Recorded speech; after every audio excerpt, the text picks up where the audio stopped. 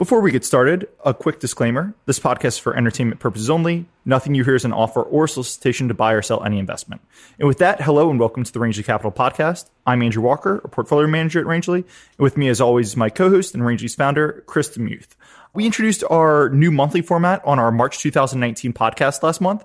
But just a quick recap. We do a monthly links post at the end of every month where we highlight all the things that kind of caught our attention during the month. And we're using this podcast as an opportunity to build out on some of those different articles and things that caught our attention and discuss a little bit more in depth some of the things that stood out to us the most during the month. So, Chris, I think the thing that caught my eye the most this month in terms of event-driven and just interesting situations was the Anadarko Chevron Occidental bidding war. I'll disclose up front that we're long Anadarko, so we're certainly rooting for this bidding war to continue to heat up and kind of it to go from a knife fight to a gunfight or whatever escalates even higher than that. But I'll do a quick overview and then toss it over to you. Earlier this month, oil giant Chevron reached a deal to buy Anadarko out for about $65 per share.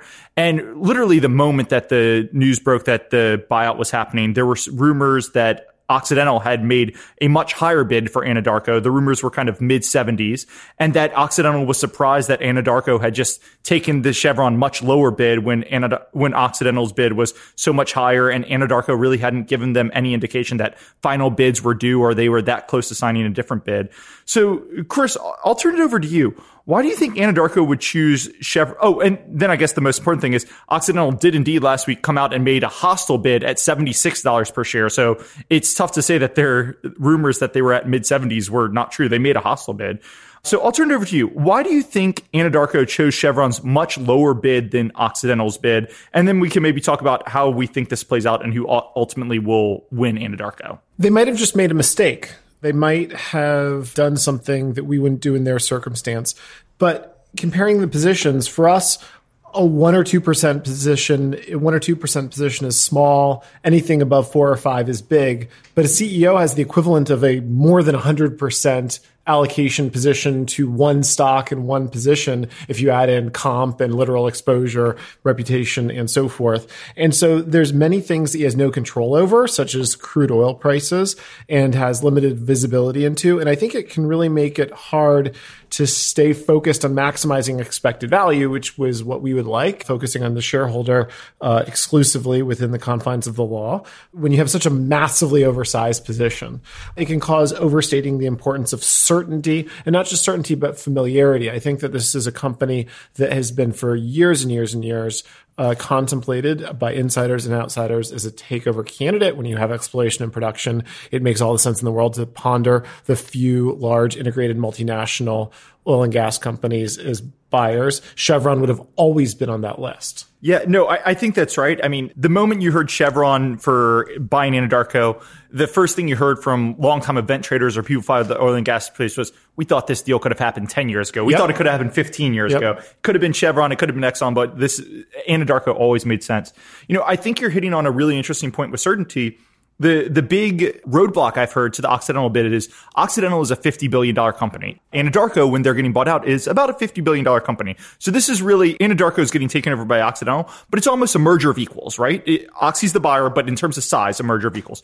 Chevron is a $250 billion company. And when they're buying you, there is just much more certainty that comes with that. So I think the question is, did management favor that certainty for Chevron way too much, as you were saying? Did there, a couple days before Anadarko entered the Chevron deal, they changed all of their change of control packages and their golden parachute? Did they say, hey, this golden parachute means so much to me, I'm going to way overpay certainty because it has a personal value to me versus the Oxy bid? There's one way I'm skeptical, and then one way I'm trying to kind of ponder the thought that perhaps Anadarko is playing this precisely the right way. My skepticism is that when I think about my and your job, and when I think about the management's job, they are in charge of maximizing value, but simply coming up with an ingredient for our portfolio. We can pick whether it's a 1% position or 10% position or 0% position. They need to make it as valuable as they can, not prejudge for us how much exposure or leverage, as long as there is clear disclosure and they're doing something that's economically not just rational, but optimized. If it's more valuable with a different cap structure, as long as they disclose it. We can handle everything else. It's not a good use of their time or energy, and it's certainly not a good use of their decisions to kind of goose it for us based on which stock qualitatively. Once there's a certain level of cost savings, in theory, other synergies, the cash is very clear, the certainty and the stock, but their subjective qualitative preference is really not something that they should do. Here's the way that I'm not skeptical. It's not done. And when I look at negotiations generally from a deal target perspective, I like everything to be the fullest, fairest, most open, put people at the most simultaneous parallel position as bidders. As a bidder, I like to disrupt that. Like Warren Buffett says, get out of that, go faster, go slower, go around the parallel simultaneous process. Although there are exceptions. If you look at LBO shops colluding to disrupt processes, here there are very few potential bidders. You can quickly tick off everybody who's big enough and relevant enough to buy Anadarko. Something I like to do sometimes, and they might be doing here, is come up with the bidder that is the best bidder in terms of cost savings, in terms of operations, the one that you trust the most qualitatively, come up with the highest bidder, and then take that and market that highest reference point back to the best bidder. In this case, if it ultimately ends up being Chevron, which I expect it will be, you haven't even cost yourself that breakup fee. The only thing, and I agree with everything you said there, the only thing in this case that really raises my eyebrows is they went with Chevron at 65 versus Oxy at 76. Oxy was clearly a very credible bidder just because they went hostile, right? They certainly were not doing this just to get a look at Anadarko's books or something. And Anadarko, in their press release where they said we're considering the $76 bid from Oxy, they said, this bid has a lot of better, it's a lot of better components. They've dropped some of the terms in our original negotiations. And to me, that looks like they were looking at the Oxy bid and never really considering it. They were always favoring the Chevron bid. And when I look at that and say, hey, you signed a deal with Chevron that includes $1 billion breakup fee, that's about $2 per share. That's $2 per share more that Oxy is factoring into the $76 per share bid. It just doesn't seem like they pushed hard enough on Oxy. If you favor certainty, you can get some of that through contract, right? You can say, hey, Oxy, we're really concerned that you're not going to be able to do this. We can't sign this deal unless you put some really onerous conditions on this deal, some really onerous financing conditions. If this deal breaks, you're going to give us the farms in terms of breakup fee. You can push really hard on that. And it just seems like they ended those negotiations way too soon in favor of the Chevron deal. But I want to turn to something you said at the end there. You said you think Chevron's the ultimate winner. I agree with you, but I'll turn to you first. How do you think this plays out and why do you think Chevron's the ultimate winner? If you look at negotiating dynamics with a peer scale or smaller market cap company, many more things go wrong during negotiations, during the deal process. A lot more deals of these break, and then a lot more of the deals fail, even that are consummated, fail economically subsequently. And the number of iterations at this point is typically between 2 and 3. And two of the things you think about if you want to win, not just want to avoid overpaying, but looking at beating out the other bidder, is whether you want to do a big knockout or whether you want to kind of tit for tat. Sometimes tit for tat ends up being much more expensive. Sometimes almost comically, you look back at something a target would have accepted as a knockout bid early on, you end up paying much, much more. But you typically have 2 to 3. And of course, 2 or 3 makes a big difference on who you are here. So I think that the likelihood is that we get something more from both. It would be somewhat odd for Oxy to have come out just this far with nothing more to say here. Yes. I think that Chevron has also an incentive and likelihood, especially just with the data point of Oxy's bid. You rely on your own advisors. You hopefully do your own analysis. You have a reason to have bid the first amount, and presumably you didn't bid a penny less than you thought it was ultimately economically worth. Presumably you're there to make a return, so you're buying something you think is worth much more than you've bid, and you can cut into that a little bit. But social proof is, I think, ridiculously important to everybody in situations like this. And now that it's in demand, it's probably more in demand for Chevron. But Chevron has extra tools in their toolkit. They have the flexibility of how the breakup fee is dealt with, and they have the ability to add much more cash right here. So one thing about cash is it's fungible, divisible, and it also is not open to kind of the vagaries of the market where there's this kind of reflexivity and circularity on what the stock component is worth on both sides. You can simply target 72, 73, 74, come up with a discounted net present value of what the market and the target thinks Occidental is worth, and simply to the penny beat it by a little bit, and then do a fell or kill price. You can hit some price with 100% certainty you could end it, call it 80, or with a possibility you could end it, call it 72, and I think it's going to be in that range. Yeah, no, I think that's right. I agree. I think Chevron is the ultimate winner here. I think the major question is going to be, look, Chevron's first deal was $65 per share. Oxy's current deal is $76 per share, right? I think the major question is Chevron willing to pay up? If they are, I think it would be very strange for Oxy to come at 76, have Chevron match 76, and then say, oh, nope, that's it. That was the top bid. You generally, if you're that hostile bidder, you generally have one bump in your back pocket. You're not coming out with your best offer first. The question is Chevron willing to match Oxy? And I think the answer is leaning towards yes. Just reading some of the language around their calls and how they're talking about Anadarko, their Q1 19 call, they say, we have the best strategic fit with Anadarko. We absolutely could have put more cash into our bid. Those seem like a bidder who's willing to come. As you said, they have the Occidental social proof where they've done all the work. Occidental has come in with 76 and they say, hey, there's another informed bidder who is willing to make that bid. We think we're the best strategic asset. They have the matching right. They can match any Occidental bid, so they can match that Occidental bid, and then they can say, let's see if they come back. We can just let them keep tit for tatting and match them until they push us out of our comfort zone. And then the last thing, just looking at this from a synergies perspective, what we've talked about, what we've heard so far is the Oxy bid was about a $5 billion premium to the Chevron bid. Oxy says they can get $3.5 billion in synergies from buying Anadarko. Chevron was initially pushing $2 billion. If Chevron thinks they're the best bidder, then they can absolutely match whatever Oxy thinks the synergies is. $1.5 billion in synergies going up to meet that $5 billion premium completely makes sense to me. So I think they'll match. I think Oxy comes with a bump, and then I think Chevron can match it. And then the last thing before I flip it to you, Chevron's all-in capital costs are much lower. They're a huge company with lower cost debt. Every dollar of cash they put into the bid cost them less than it would cost Occidental. So I'll flip it over to you real quick. They have more flexibility. They will probably end up with it. One of the things I think is a little funny, but will happen here, is you're going to bid up the stock, you're going to bid up the cash, and you're going to bid up the synergy estimate. Although presumably a few days ago, you'd already done a synergy estimate. So they'll simply reveal more of what they always probably had in their back pocket, which they had hoped to be their prospective overperformance, and now will simply be kind of displayed out to the market. My history with acquisitions is most of the time when you do an acquisition, you want to come with the most conservative numbers in the market, because if you're a management team and you miss your synergy target, that hits your credibility. So you come with something you're really sure you're going to hit. As the bidding war goes on, I'm sure we'll see both of them take it up a little bit. And then the last thing I want to mention on Chevron's, we already know that Anadarko's board kind of prefers Chevron. So if it comes down to a Chevron bid at, call it 78 versus an Oxy bid at 80, I think the Anadarko board might even go with the 78 just for sure certainty. Now, if it's 72 versus 80, I think shareholders would revolt if Anadarko went with a 72 bid versus 80. But I think any tie goes to Chevron here.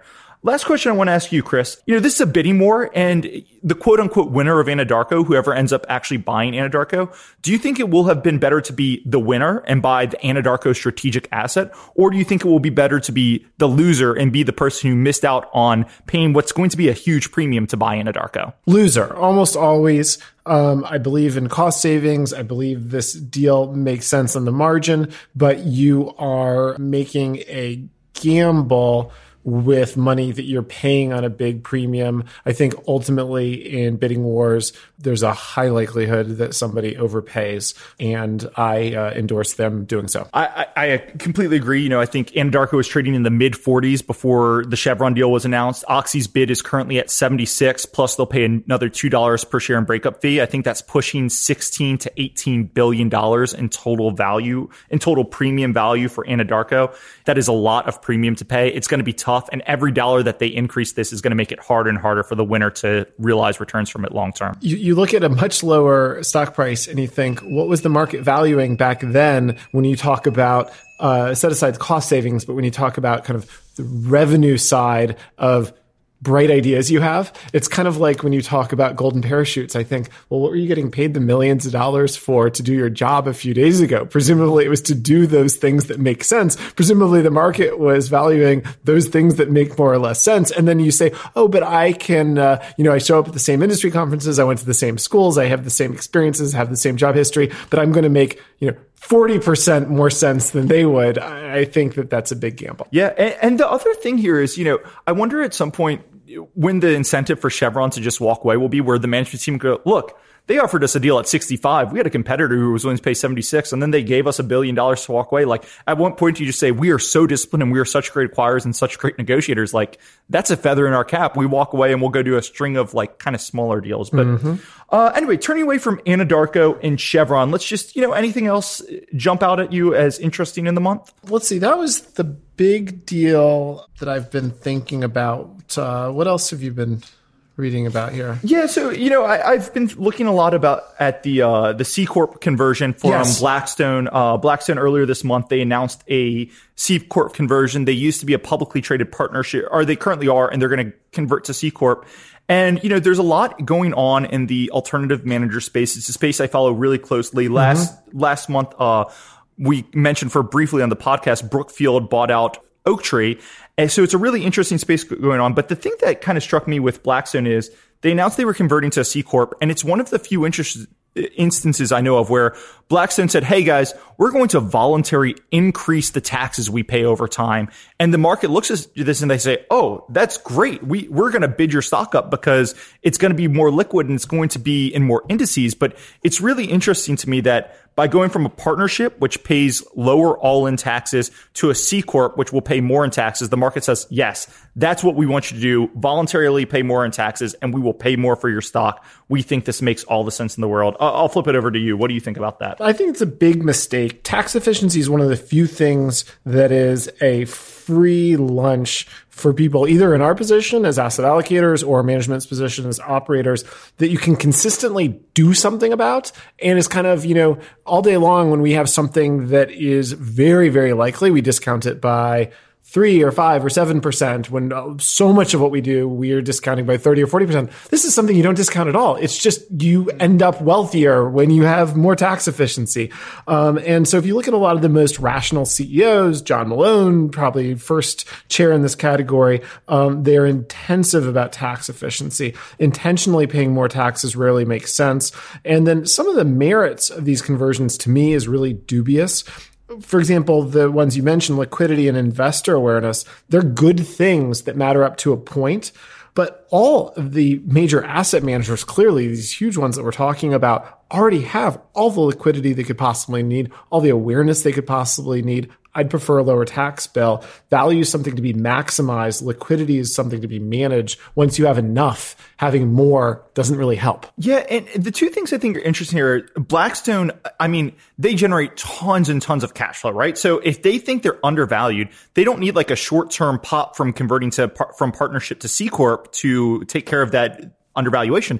They could take advantage of it by buying back their shares, and they have traditionally shied far, far away from getting aggressive with share repurchases, which I think is interesting for a group of private equity and real estate managers who pitch themselves as extremely financially sophisticated. You're saying, my stock's undervalued, but I'm not going to buy it back. I'm going to do everything except for take advantage of that valuation by buying shares back.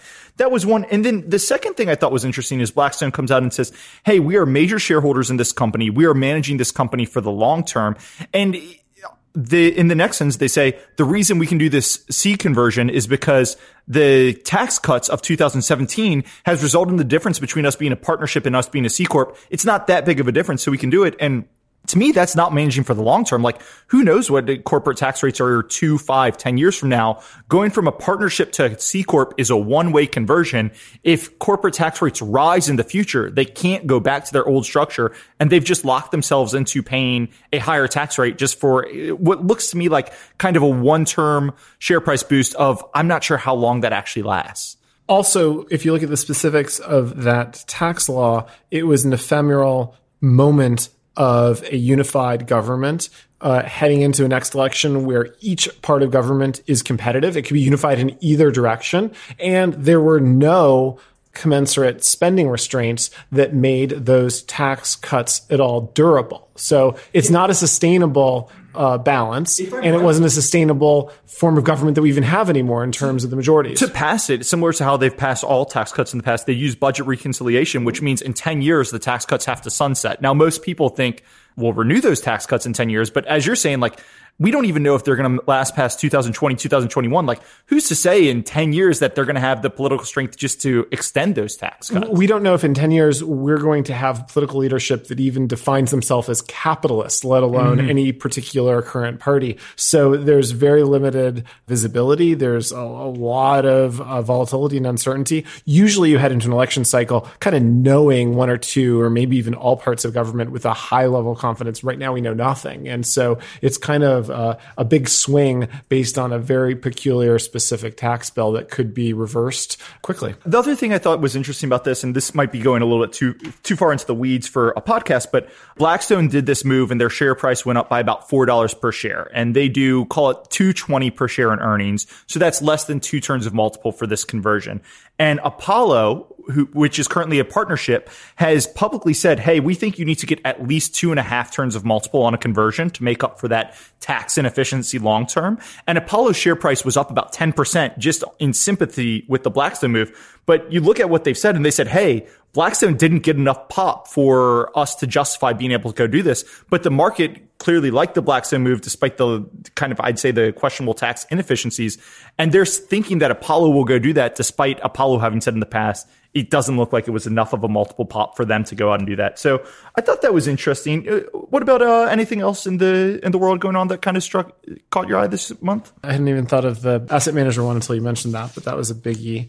Okay, well, I guess we can just wrap it up there then. Before we wrap it up, I just want to say thank you to all our listeners. We'll go through our disclosures. We're long Anadarko, which we mentioned on this podcast, and we're long Brookfield, which we mentioned briefly on this podcast. If you want to, we'll put it into the links, but the website is Yet Another Value Blog. That's where we post our monthly links, and we'll also put that into the show notes. Thank you guys so much for listening. Long KKR.